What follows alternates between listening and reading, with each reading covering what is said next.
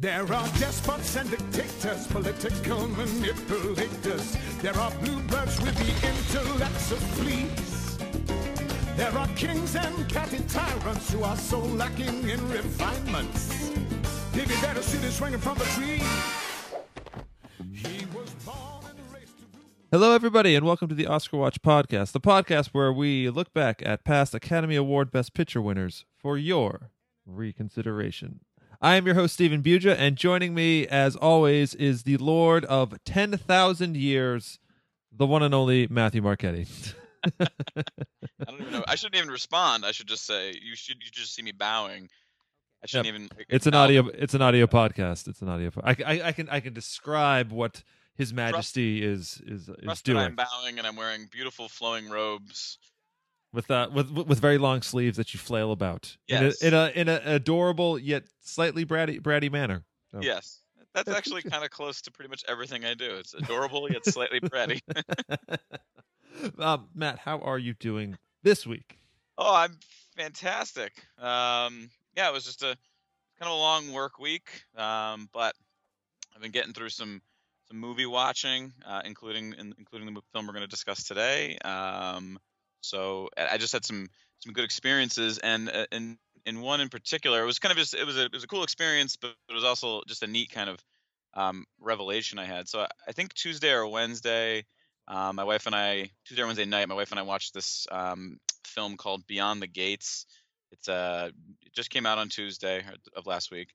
It's a horror film about like everything late 80s, early 90s nostalgia, particularly like VHS board games. One of the things I think like a really untapped avenue.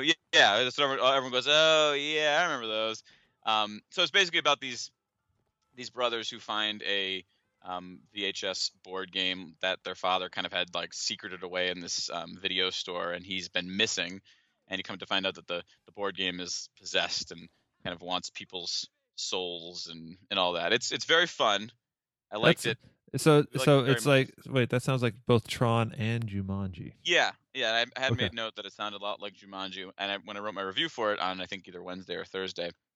But the cool bit was I was writing the review, and I always try to include everybody that I can find on Instagram who's involved in the movie, actors, directors, writers, musicians, whoever's involved, because I think it's just kind of it's a fun way to do it. And it's more like, I don't know, organic than just kind of liking them afterwards and doing things like that. I kind of like giving them credit in the review. So the particular director from this film, Beyond the Gates, his name is Jackson Stewart. He's a younger guy, and he's liked a few of my things before, so I figured I'd get a good response. And they had this big signing in LA, and he hadn't said anything about the review, and I just noticed I was going to type a nice comment about how, I was excited that the movie was getting some press and it was cool. And I said, yo, check out my review. And he said, oh yeah, I'll go check it out. Where is it? And I told him, and he went and he read it. And then he liked it, and he commented back on his page, and we had this kind of just 10 minutes of back and forth that was just kind of a neat social media experience, because, 15, 20 years ago, I never would have spoken to anybody involved in anything like that. It's just neat. It just felt really cool. But the really interesting part was, and you could speak to this a little bit too, because I had already talked to you about this way back when we first started this a couple weeks ago, or 7 weeks ago, 8 weeks ago, or something like that. Right after I had this conversation, I looked back at my phone and I got another like on the Beyond the Gates review. And it was his name's going to escape me now, and I feel bad. But the gentleman who wrote and I believe directed Crash, Paul Haggis. Yeah. So and you explained to me a little bit about that, but I thought it was really neat that he liked this kind of indie movie. And I thought in my head, like, what if, like, and this is obviously, this is a long shot, but what if like he liked this movie, then he saw it, he really liked it, he was really impressed. He's got some clout in Hollywood to a degree. I mean, Crash notwithstanding, we'll talk about Crash, but he's got some clout in Hollywood. And what if he like loved it so much that he got in touch with this other director and he hooked him up with some huge gig? And in my head, I was like, obviously this is a long shot for it to happen, but isn't that just such a great possibility that kind of this what we're doing and what Instagram can potentially do in the social media? Like it's a positive kind of outlet for social media. Mm-hmm. I don't know if that's just an interesting kind of revelation I had, that there's this like really slim chance, but a chance nonetheless, that people can kind of connect this way. And I just thought it was a nice like boost up for social media not being a terrible place where people do terrible things all the time. I mean, it is, but Yeah. Well, it is a tool to be yeah, used, but we often hear about, people getting depressed about reading other people's social media pages and shitty influencers and all the negative stuff, that we forget that it is actually a very wonderful way to stay in touch and make connections with people. Certainly with Instagram and Twitter being sort of a, like, you don't have really like a friend group per se. So that's wonderful. I'm glad to hear that you had a positive experience, especially on a positive experience on one of your reviews. I always like it when you hear back from one of the creators, or yeah, just you just get something good from somebody who was there. That right. It feels like we're not just sort of shouting into the void I was just a gonna lot. say that. Yeah, no, it's just it was like, all right. I mean, I write these just as an outlet to talk about movies and to share it with people, but it is really neat when you can make that connection with like you said, some of the people who created it. So I thought it was a neat experience, and it was connected a bit to the Paul Haggis thing, because he started liking my posts right after we started doing this, and he Yeah. likes pretty much now everything I do, which I find really amusing for some reason. Like, I just imagine him on his phone just liking all these American Ninja films I'm posting, and something about that really just makes my day. Just wondering, Paul Haggis, what are you doing? You like, Yep. are you you're raking in that Crash and/or Casino Royale money? What's happening? I don't know. I just thought it was really interesting and really funny and cool. Really cool. Anyways, I have absolutely no segue for that, because this week's movie is the 1987 Best Picture winner, The Last Emperor, directed by the great Italian director Bernardo Bertolucci, starring John Lone, Joan Chen, Peter O'Toole, Mm. Victor Wong. I love him from Big Trouble Little China, and he's Tremors, I believe, too. He was the guy in Tremors. Yes, he is. Yeah. Yes, he is. Maggie Hahn, and the always the scene stealing Rick Young. Oh my god. Horrifying, man. So terrifying. It's a who's who of Asian actors, plus It is. Academy Award winner Peter O'Toole. Yeah. Matt, had you ever seen this movie before? So I I had not, although I felt like I had, because I just feel like some of the images from the film were so iconic that I always had seen them on like highlight reels at the beginning of DVDs or Blu-rays, and the poster. I always remember seeing the poster in video stores, or maybe on the VHS box themselves, and it would always look so imposing to me because it came in the double VHS case. I knew it was a long movie. And as a young kid, I was like, oh, that's scary. And I'm like, why is that little boy so serious? And he's so little. Little kids aren't serious. What's going on here? So I had always had interest in it, particularly the cultural stuff, but I had never seen it. So it was nice to finally see it. Yes, and you, just to be clear, we did catch the 165-ish minute version, Right. not the made for, it was a release in theaters 165 minutes, but they also cut out so much that they were able to re-release it as a mini series some years later. We generally on this show try to look at the version that won the Best Picture, the one that was released in theaters. Obviously, we made an exception for Lord of the Rings: Return of the King, because why would you watch the theatrical version? That's just you just shouldn't. Right. But for the most part, we will try to adhere to that. My experience with this film, I feel like there was a time when I was very young when I was watching a lot of the Oscar movies. This must have come up, and I must have gotten that VHS from the local video store, I think, or no, it was a Hollywood Video. Yeah, Hollywood Video back in the day, and seen it, and really none of this felt familiar. Yes, agreed on the cinematography. Definitely, like that scene towards the beginning with all the monks, like sort of lying down there with the cool headdresses. I'm like, I've seen that before, but not much of it stuck out. So I will just approach this movie as a film that I had never seen, and it's a first time for me, more or less. It picked up a bunch of Academy Awards at the ceremony that year, and we are going to take a short break, collect ourselves. When we come back, we're going to discuss that ceremony and 1987 in general, which I think you will agree had some stuff going for it. So stick around. I said I wasn't going, and my man said, you just have to go. You can't snub the Academy. So I came down here to give the award. I said, but I just feel that we have to be recognized as a people. I just want you to know I'm going to give this award, but black people will not ride the caboose of society, and we will not bring up the rear anymore, and I want you to recognize us. He said, well, fine, it's done. I said, now, when do I have to be there? He said, well, you don't have to get there till about 9 or 10 because it's the last award of the evening. So I'm here now. And in keeping with a great old Hollywood tradition, the best picture, nominees for best pictures are Broadcast News,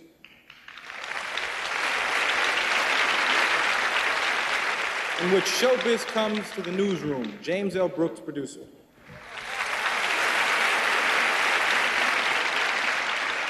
Fatal Attraction,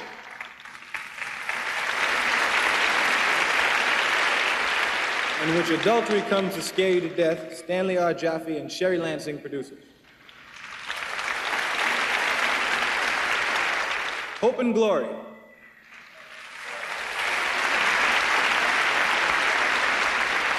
which the Second World War comes to England, John Borman, producer.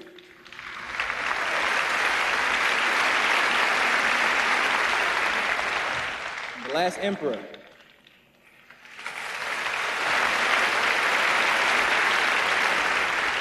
in which the modern era comes to China, Jeremy Thomas, producer.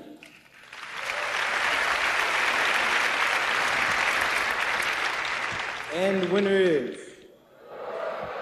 Oh, I'm sorry. Well, I know before all of you. Moonstruck, in which Passion Comes to Brooklyn, Patrick Palmer and Norman Jewison, producers.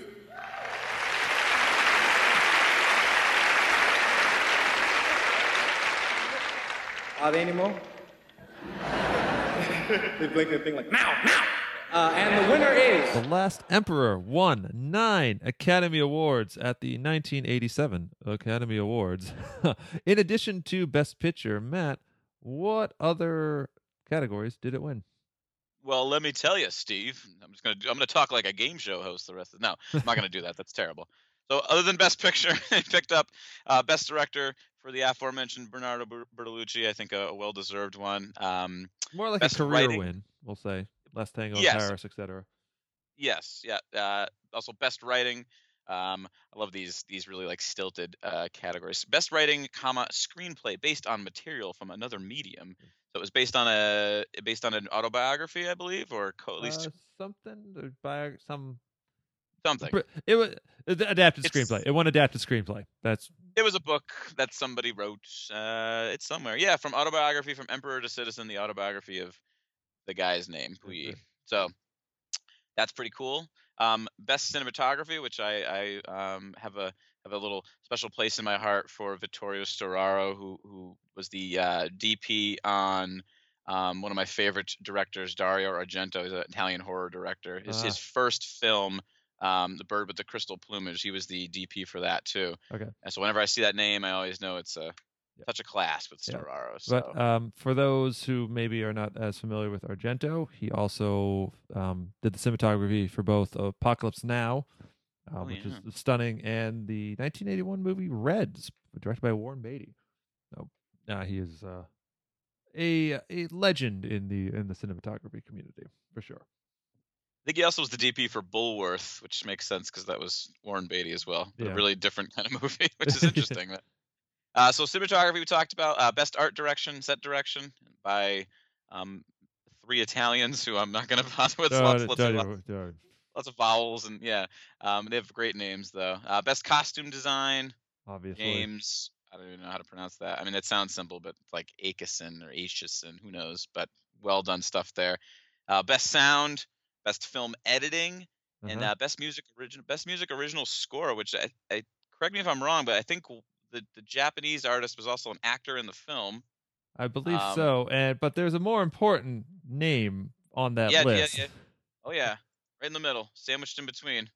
You can talk about him if you want. That is David fucking Byrne. I have that written in my notes. David Byrne, lead singer and creator of Talking Heads, one of the most iconic bands of all time. Just fantastic. That blew me away. I think I must have seen it in the opening credits when they listed everybody, and it just washed over me. So when doing the research, I was like, oh shit, fucking David Byrne did this. Awesome. So yeah. We can come back to this maybe when we talk about the movie specifically, but there is a scene in the film where a house burns down, and I was screaming the lyrics to "Burning Down the House" during the sequence. So it was a very inappropriate moment to sing that song in a way, but also an incredibly appropriate moment to sing that song because this is exactly what was happening. That works. So I think I feel like getting the O and the EGOT is actually very difficult. I feel like so, but David Byrne's got that. I'm like, he could go for it if he wanted to. He totally could. Now, anyway, so The Last Emperor won 9. It was nominated for 9, which makes The Last Emperor one of 3 films to sweep all of its categories. The first was Gigi, back in, I believe, 1958, and the next would be Lord of the Rings: Return of the King, which went 11 for 11 in 2003. Jesus. Yeah, very, very impressive resume right there, and it had to get through some competition. What else was up for Best Picture that year? Yeah, a bunch of good movies. Maybe on the surface slighter than The Last Emperor, but good movies nonetheless. So we had Broadcast News. It's a great comedy. Really funny movie. Mm-hmm. Fatal Attraction, which always kind of blows my mind. I always remember really liking that movie. It's a good movie, but when I see it nominated for Best Picture, I'm always like, wow, I don't know if I remembered that. But good on you guys, 'cause that's a damn good movie. Hope and Glory. I think that's the kind of semi-autobiographical film that John Borman directed, right? I have a World War II comedy drama. It's set during the London Blitz in the 40s. Yep. And John Borman's great. He's fantastic, yeah. And then I hesitate to talk about the last one because there's a specific actor in it, and I feel like my wife's somewhere around here telling me to snap out of it. But the last film it was up against was Moonstruck with Cher and the ever insane and somewhat likable but also completely unlikable Nicolas Cage, amongst other people. Again, a very funny movie. Yeah, it's great. It's John Patrick Shanley, I believe. It's great writer. At your house, if you say Nicolas Cage 3 times, does Steph appear and just like start going off on how amazing he is, or like is there? Should we? We don't do that. We don't test that particular urban legend.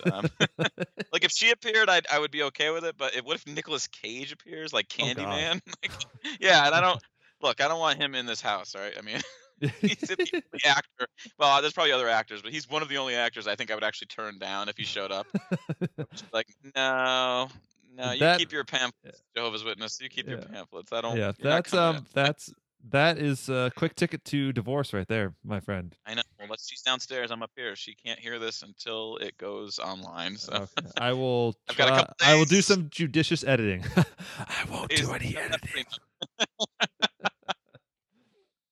There were some notable wins this year at the Oscars. Michael Douglas won his 2nd Academy Award, first for acting with the portrayal of Gordon Gekko on Wall Street, one of the all-time great performances, I think. Cher, Academy Award winner Cher. Speaking of EGOTs, blows my mind.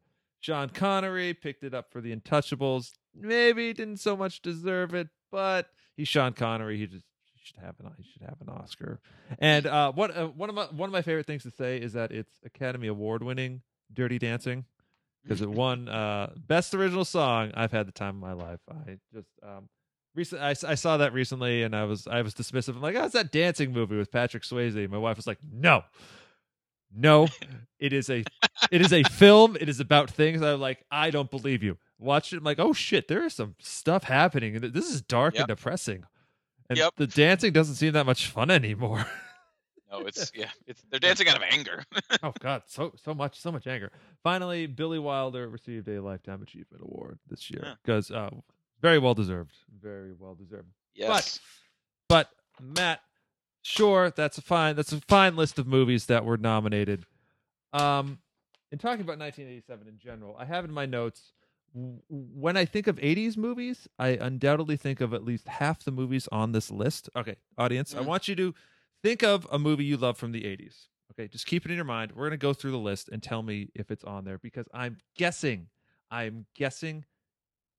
is a chance that it is. Matt, what are some of the ones you got on here? Oh, I have a big, sexy '80s filled list. All right, yeah. I'll just ramble through them. I feel like I need a big breath for this. So I had Lethal Weapon, Predator, The Princess Bride, Good Morning Vietnam, RoboCop, Full Metal Jacket, The Untouchables, Wall Street, Dirty Dancing, Raising Arizona, Planes, Trains, and Automobiles, Less Than Zero, Spaceballs, Inner Space, Roxanne, Empire of the Sun, With Nail and I, Masters of the Universe. That's just me. That was me putting that in there. I got it on mine list too, man. I love that movie. Okay, good. And then Adventures in Babysitting, The Running Man, and Hamburger Hill was the last film. Okay. I'll add Evil Dead 2. Over the Top. Which yeah. Did you say Near Dark? No, I had the horror films on a separate list. Oh, okay. I'm sorry. That one's on there though. Yeah, Near Dark. Okay, yeah, all right. Horror films on the second list, and Monster Squad. I don't know where Monster Squad falls. Is that horror film?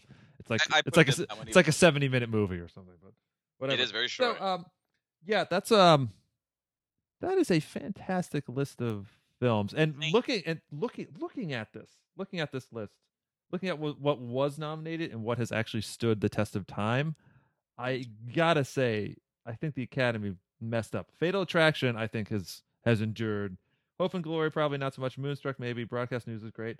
But a lack of Full Metal Jacket. I get that it's a more serious version of Stripes, but man, that's Kubrick on top. The Untouchables, amazing. I would say it's been years since I've seen it. Empire of the Sun, very underrated Spielberg. Mm-hmm. It's about like you could swap out Last Emperor and Empire of the Sun, and I think you have like essentially the same thing. Princess Bride is top 5 films all time for me. I just it's essential, right? And James L. Brooks also did Broadcast News. I'm like, you nominated Broadcast News over Princess Bride? Oh man, it's in Wall Street, even Wall Street. Jaws the Revenge, sure. Like maybe we should nominate that, but just I love the idea of a shark that is seeking revenge. He's pissed this time. It's personal. It's a friggin' amazing year, and we haven't even touched on the horror films apparently, or all the horror films. What else is there?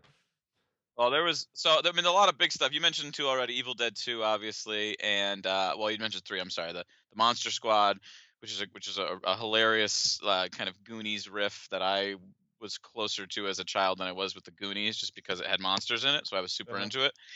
Near Dark, you mentioned, which was a great movie featuring the late great Bill Paxton. Hellraiser, yeah. Wes Craven movie. Connection. Yep, Wes Craven he's everywhere. Prince of Darkness, which is the John Carpenter film that came out that year that also has Victor Wong in it. And I believe Dennis Dunn, who's also in this, and he was in Big Trouble in Little China too. He was Kurt Russell's like sidekick. He's great. I had The Lost Boys, fucking Lost Boys. Oh, I love that movie. The sound, everything about that movie is just fantastic. Nightmare on Elm Street Part 3, one of the best sequels of all time, Dream Warriors, featuring one of the best movie theme songs of all time, Dream Warriors by Dokken. Dokken literally beats Freddy Krueger in the music video with the power of rock and roll. They electrocute their guitars, I believe. And he says, like, who are these guys? And then some smaller but no less great horror films, just for people out there that like this stuff. The Gate, The Stepfather with John Locke from Lost. That's his name. Angel Heart with Mickey Rourke and Robert De Niro. It's a really weird, sexy, voodoo-y. It's great. Bad Taste, I believe, came out in 1987 too. It's like, speaking of Peter Jackson. Shit. Disgusting and awesome movie. And then some personal favorites of mine. I know they are because I put the movie Dolls twice on this list for some reason. Dolls is Stuart Gordon. He's a good H.P. Lovecraft kind of fanatic. Street Trash, one of the most hilarious, disgusting films you'll ever see. From a Whisper to a Scream, it's a great horror anthology. Blood Rage. Blood Rage. It's if you thought you were missing out on a Thanksgiving-based slasher, look no further than Blood Rage. It's amazing. And then the last but not least, Rock and Roll Nightmare, one of the best horror heavy metal films that's ever existed. You should see all these movies, even if you don't like horror. You should just see them all. Yeah, so a lot of good stuff, Steve. A lot of good stuff. It's 1987. So, audience, I have to ask, were you thinking of one of those movies? Write in, tell us if you were, because I bet you were. I mean, come on. Predator, Lethal Weapon,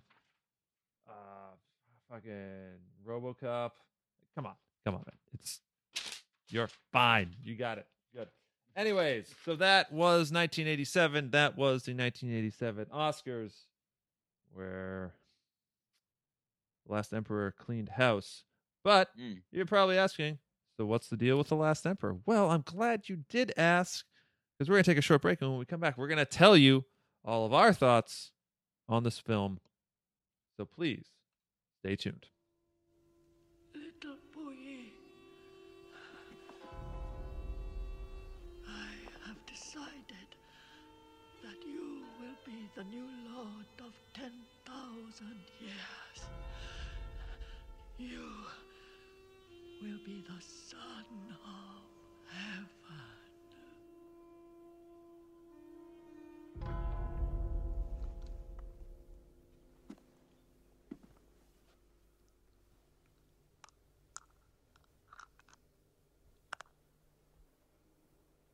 Matt, for those unfamiliar with The Last Emperor, could you give us a brief plot synopsis of the film? Yeah, so I mean, if you look at the IMDb synopsis, it's just like 5-6 words. It just says the story of the final emperor of China, and that's honestly kind of like it's really really accurate. I mean, it follows, I believe, from 1908 basically up to present in the film. So when the film was made, it's 1987 or so.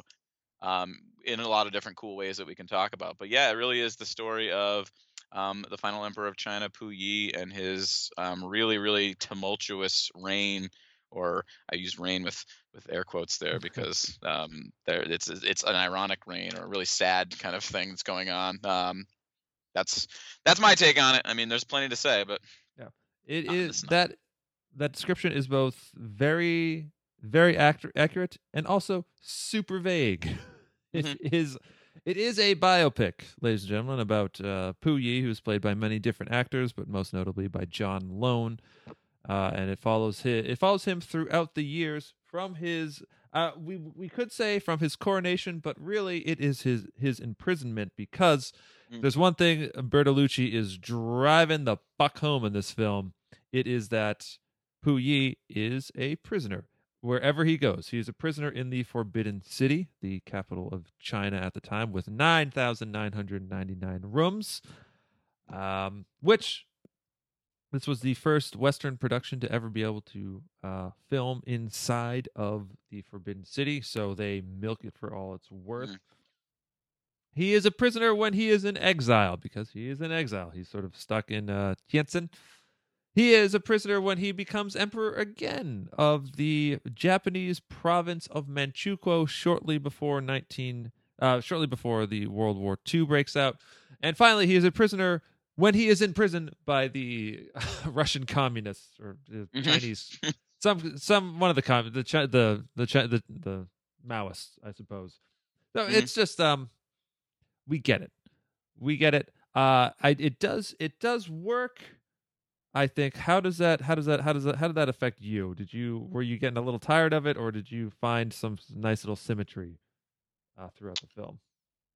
That's interesting. I had read a little bit about the movie post seeing, or maybe as I was watching it, that some people thought the maybe first hour and a half kind of flowed better, and I would say that, you know, editing wise and the way the story moves, I think that's true. But I actually found myself growing more and more attached to the Puyi character as the film went on, particularly in the final maybe like half hour or 40 minutes. So I think I think every time I might have felt, I mean, he's a tragic figure throughout, but I think anytime I started to feel bad for him, he would do something really prideful or selfish, and I would just kind of say like, you know what, you do to an extent, to some extent, deserve some of this. I mean, some of it you do not, particularly, when he's very young, obviously it's just crazy. He has no control over what's going on, but I think that he kind of sets himself up, and I think he wants to. He claims he wants to be free, but I think kind of a prisoner is the only thing he knows how to be. Right. And I think that's where he's the most comfortable in a way, even if it's a terrible situation, like the kind of flash forwards we see to 1950 and later.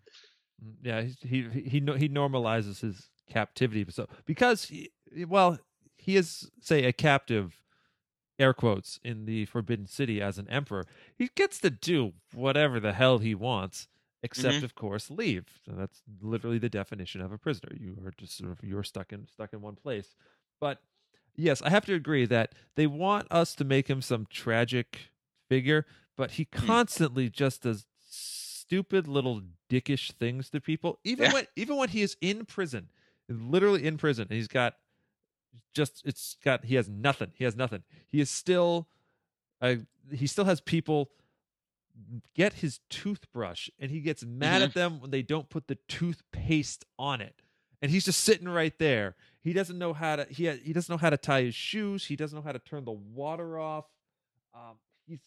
He's the most powerless individual of all time, I think. And it's and I think there is a way to make this character a character without agency interesting, and that is by giving him a strong supporting cast of characters who have their own arcs, who have to go through their own things. But I never felt like the movie wanted us to focus on them. Like the wife, I think could have been a very interesting character, but they breezed by her. Reginald R.J. Johnson, who's the English tutor, played by Peter O'Toole, comes in and then comes out, and I'm not entirely sure why, except for the fact that this is what happened, and so this is the way Puyi learned how to be westernized. He learned about English and all that, and and yes, I appreciate the movie not using Peter O'Toole as the framing character. They're actually focused on this Asian character, this last emperor. But they don't give me enough to really like I care about him, yes, but I don't really root for him. Because I know when he breaks free, he's gonna fuck it up again somehow. Like he wants to break free. When he finally does break free, he's given leave. He is permitted to leave prison at the end. And I know we're just jumping around, but it's a 30-year-old movie. We don't actually see how he gets to where he is. We don't learn how he, how did he become a gardener? This man has not done literally anything himself for his whole life except maybe croon some songs, and yet now he is gardening. That is literally a story I want to know. I think there's a fascinating story there of an emperor who becomes a gardener, and you just breeze by it. Maybe it's shown in the extended edition, but it's not in here, and I found it to be a cop-out because you just wanted to hit all the major historical points. I mean, as I said before, I found myself, I don't know if liking is the right word, but I found myself connecting with him a little bit more as he got older, and what scenes in particular? So anything I guess post the kind of what you were just speaking about, the gardening scene, when he's that last maybe 20 minutes where he's really kind of, he feels very humbled to me, particularly in the final sequence. I thought the final two scenes were really well done, and kind of and they were touching. There was a sense of like, a little bit of like a mysticism there, and I thought there was kind of an irony with the final kind of epilogue scene that takes place, about 20 or so years after he has died. And they basically used the same, they did the IMDb synopsis of his life, right? Like he was born in whatever, it was 1900 something or other, 1901 or something like that, and he died in 1967. And I was like, right. That was basically, that's the story of his life. And I feel like, but I felt like that moment made the rest of the movie all the more interesting to me, because we look at we watch these moments and we take for granted that a lot of this stuff is going to be forgotten history, and it's going to be boiled down to one line that a tour guide gives to a bunch of tourists. But we just saw everything, and not everything, but we saw a lot of things that he went through in his lifetime. And obviously, there's a lot more going on than just he was born and he died. Unfortunately, it's kind of this sad moment that we kind of do that. We reduce kind of people's lives to birth dates and death Right. dates, and I just found that really interesting. Well, I mean, ain't nobody got time for a 2 hour and 40 minute movie about No, you're right. a ultimately minor figure of Chinese history who is important only because he was the last one. He made no major. I mean, I will give him this. He did attempt to change up some of the traditions of the Forbidden City, and that's when the house burned down, and you started singing "Burning Down the House" and whatnot. Yep. So I think some reviewers said like, Puyi is interesting, but is he really 3 hour epic movie interesting? And I kind of agree. They make him as compelling as they can be, but his lack of agency. He is a puppet. He begins his reign as a puppet, and he pretty much he almost finishes out his life as a puppet, but he's a free man, but they don't do anything with that. That I wish I could like him more as a character, but I just really can't, because he is so unlikable at sometimes. Like when he's a kid, I understand you're gonna be a dick when you're a kid. You're gonna like he's a cute kid, but he's gonna make his entourage run around in circles chasing after him because, like, of course, if you had the keys to all the clubhouses, you do. I would do that so much. But as he grows up, he is an entitled rich white guy without the whole white guy part. He's just complaining about how bad his life is, and I'm like, dude, shut the fuck up. Yeah. I get you can't leave, you can't see your mom. That was genuinely I thought that was a great scene when he was making his way to the entrance of the city, and all the guards ran ahead of him to like block his way out. I thought that was very effective, but there were, to me, very few effective scenes between all the you get to one, and then it's a half hour of essentially Chinese history just sort of being thrown at you for a while. Yeah, but I do have to say, technically speaking, this movie is gorgeous. It's gorgeous to look at, gorgeous to listen to, just everything about it.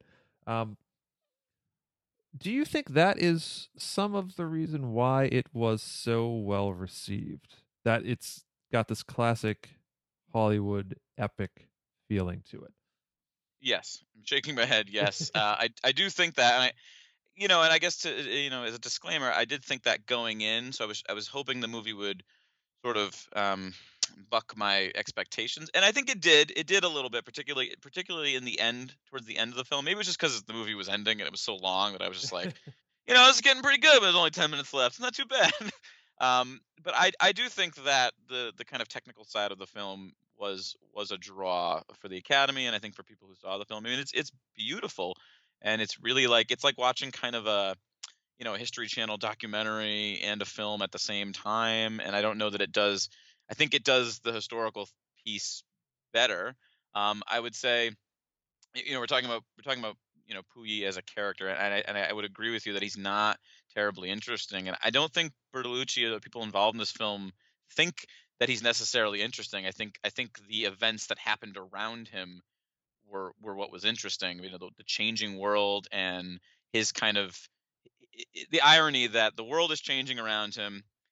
He wants to change, but he can't, and he can't see what to change. He has no ability, like you said, about his lack of agency.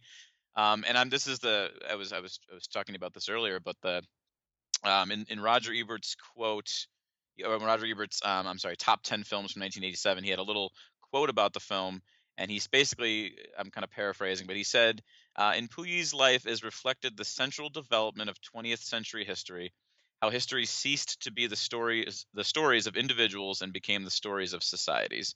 And I think that's exactly, he's not like this Genghis Khan type figure or Alexander the Great, shaping history by himself. He wants to be that person. That's why he constantly wants to be this emperor, and he can't because the world is changing around him. He can't change the world anymore.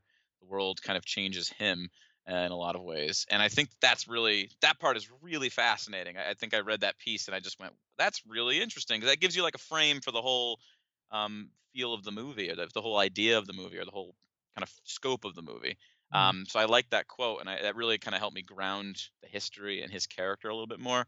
So not likable, but and I wouldn't say the events happening around him are necessarily likable, but they're interesting, and there's kind of a through line that we can see to more modern era in the country. That they talk about the atomic bombs in Hiroshima and Nagasaki, and there's kind of a straight line you can draw from Puyi's kind of decision making or lack of decision making with the Japanese that kind of leads directly to that.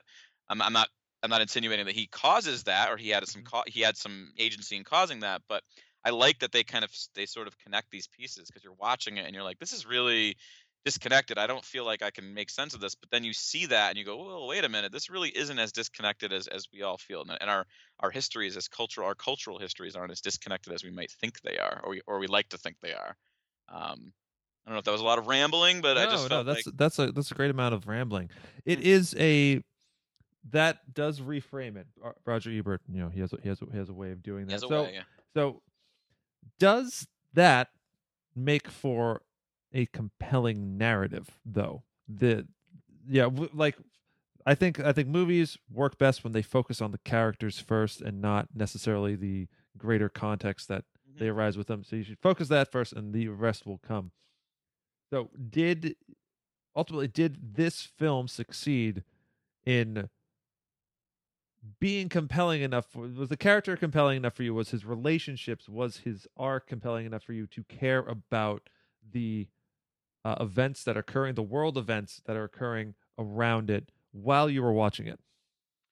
Other than a few scenes, I'm thinking particularly of the scene when he refuses to sign the treaty. I believe it's a treaty, or it's I think he's signing over the new prime minister, and he's trying to give this speech, and everyone just leaves. Yeah. And it's very tragic, and you really feel how he really feels how useless he is in that moment. So other than that scene, I would say no, because the movie could have been about someone living outside the Forbidden City and watching a commoner's life from 1908 to 1967, and I think you could have seen all the historical moments through their eyes. I mean, yes, it would be a little different because you wouldn't be directly involved in some of it necessarily, but it could be just as interesting with someone else, if that makes sense. That I feel like you get the historical elements, but you wouldn't necessarily need his character to frame them. Right. Or you could attempt to dramatize, whatever the word is, dramatize Puyi's life to give him, just maybe make him more interesting and more sympathetic on a personal level. Most of us aren't emperors, right? I would assume so, at least, or I think there are very few left.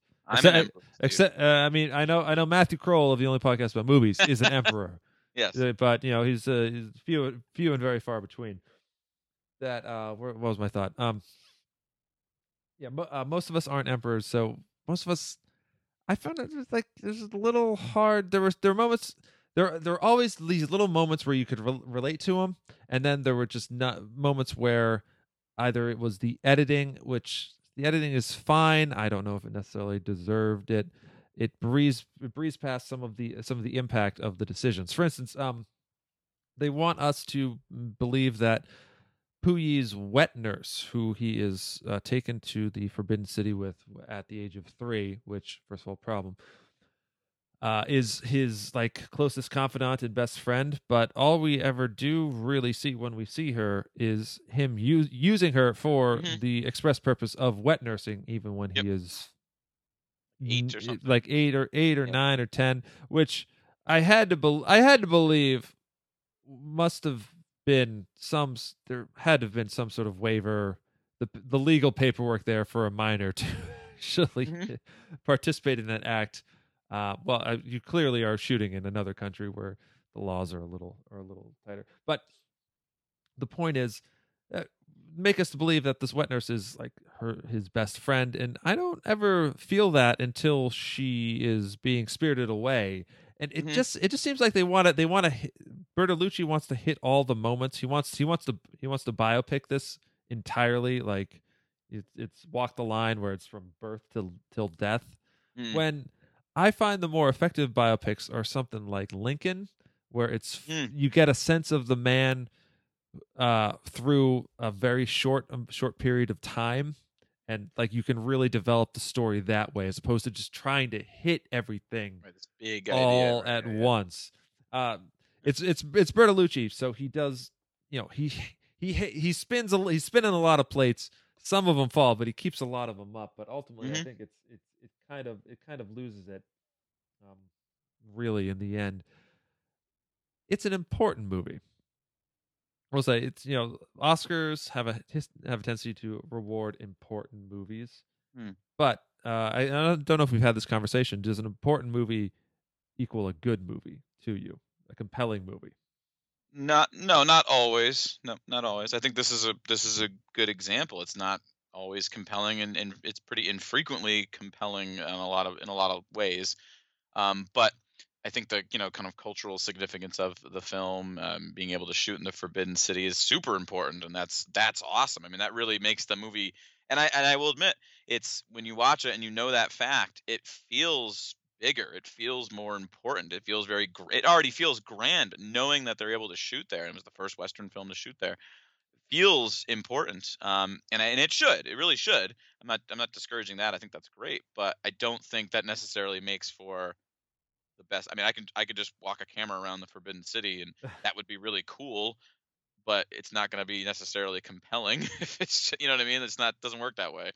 Not going to be necessarily compelling, or necessarily, and we'll probably get around to this. It does not necessarily make for best picture material when you think of that. So, the best picture incurs all sorts of burdens upon the film that it is placed upon. So I was wondering something. I was watching this and going, all right, it's a very Eastern cast.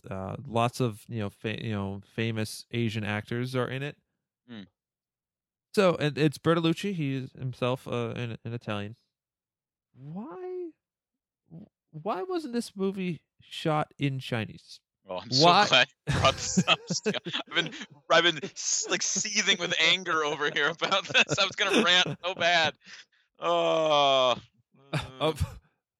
the floor is yours, sir. Okay.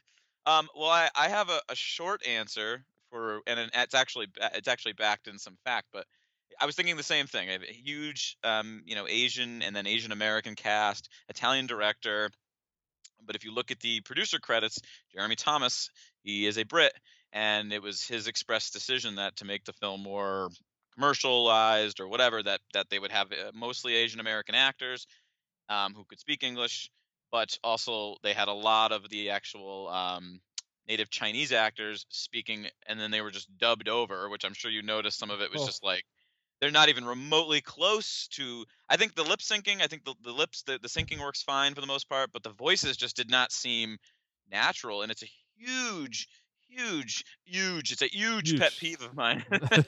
And it's like it's an insane pet peeve of mine, because if you're going to try to make something really really really authentic in this huge epic, I keep using the word now, I can't get away from it, this epic scope about Chinese history, this important moment, and then you cop out by not having them speak in Mandarin, and that's just like, it blows my mind that they don't fucking commit to that point. And it really, I mean, after a point, obviously Puyi's being tutored, and he's going to speak English, and some people would speak English because of the British, and it makes total sense that there would be some English spoke in the film. But like, why not have why not have people speak in the native tongue? And some of them I'm sure cannot.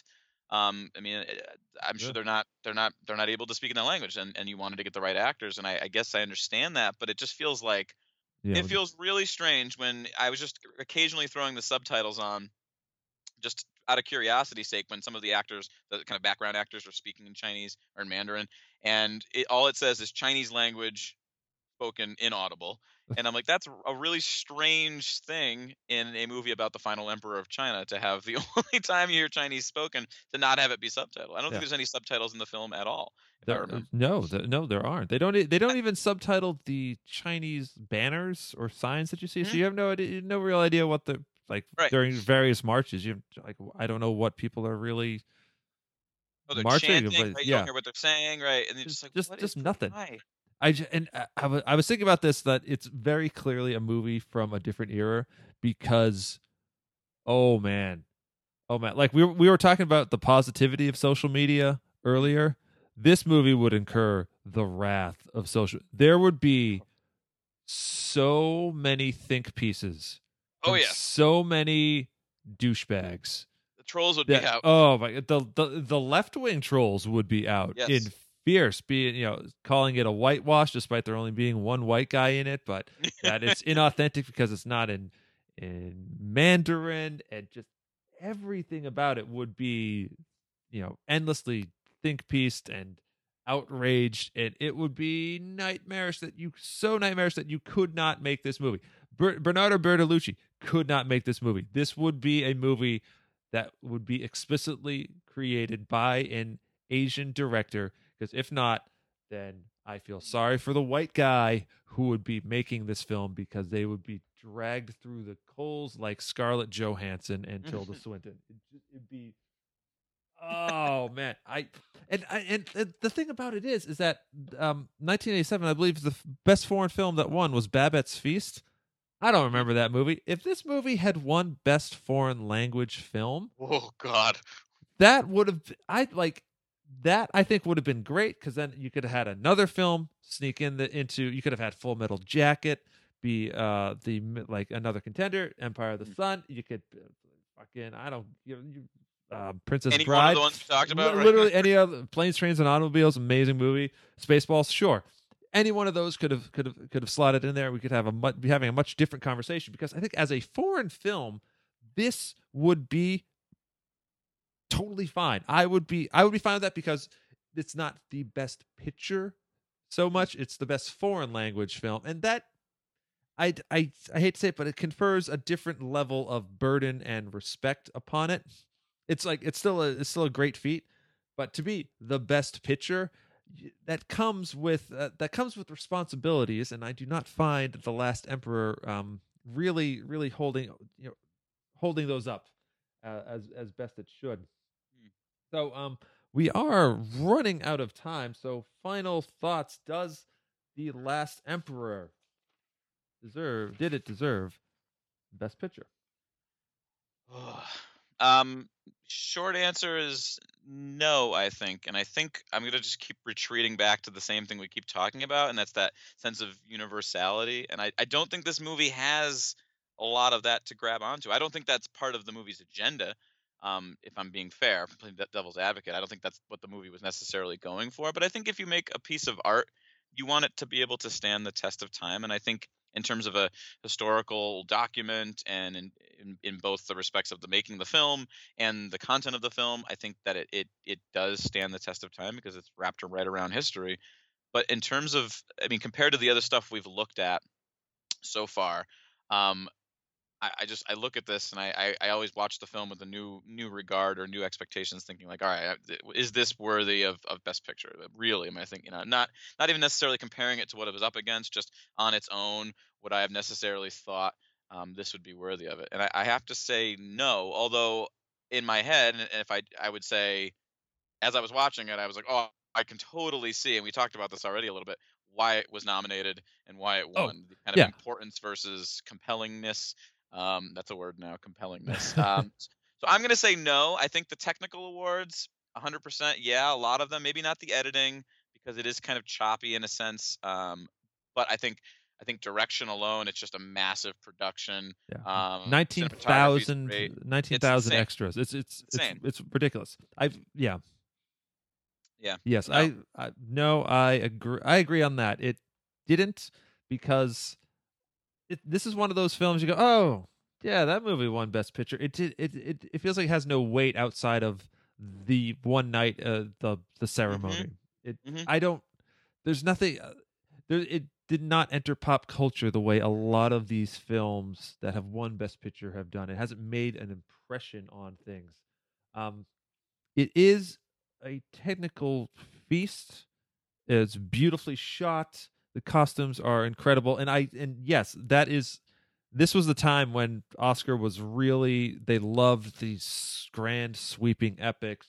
Last Emperor, English Patient, Titanic, Lawrence of Arabia, Dances with Wolves, all these big, massive movies about stuff like that, and it checks all the right boxes. But ultimately, like at the time, sure, you would feel like, yeah, that's probably going to win just based on that. But looking back 30 years later, I don't think it really deserved it. You can make a strong case for Fatal Attraction, any of the other movies, but I don't think Last Emperor Best Picture wise. Give it all the technical awards, sure, but don't give it Best Picture. Let it be the La La Land of 1987, where it gets all these technical awards, even gets director. Sure, give it director, but let a smaller, better, more memorable film ultimately take home the prize. So, this has been Oscar Watch. We now shall roll the dice to see what we will be talking about next week. Matt, do you want to go? Shall we go animated, foreign, or regular Best Picture winner? Let's just do regular Best Picture winner. Let's do regular Best Picture winner. Okay. Sure. 8, small number. Oh, Mutiny on the Bounty. Oh, he's raising his hands in triumph. I love Charles Laughton. I love Charles Laughton. Charles Laughton, Clark Gable, Francho Tone.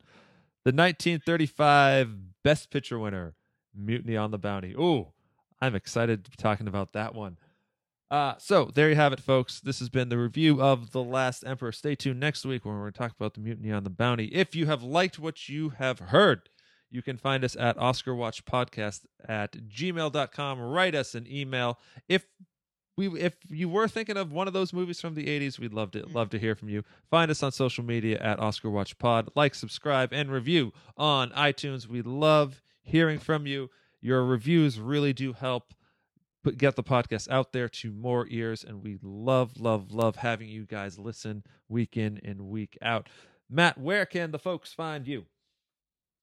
You guys can find me and Paul Haggis apparently on Instagram at movie_matinee with 2 T's. I try to do a movie review a day. All the Oscar Watch stuff is there. Sometimes pictures of dogs, sometimes other fun things like that. So check me out, like my stuff, comment, please comment. I love when people comment. It's so much fun to talk. So yeah, please do. He's got a great wit about him, folks. You're going through all of your movies right now, right? From in alphabetical order, or haven't seen in a long time. Yeah. So every time I get to a little chunk in my Blu-ray shelving, I'm gonna put the stack out. I'll take a picture and I post it online and let people kind of choose what I will watch in what relative order. And it was fun. Right? I'm having a good time actually. It's good to finally catch up some of these movies. I have way too many I have not seen. All right. Okay. Well, ladies and gentlemen, thank you for listening. Until next time, as always, we'll see you on the red carpet. Welcome to the end of eras. Ashes melted back to life. Done my time and served my sentence. Dress me up and watch me die. If it feels good, tastes good, it must be mine. Dynasty decapitated. You just might see a ghost tonight. And if you don't know now, you know. I'm taking back the crown.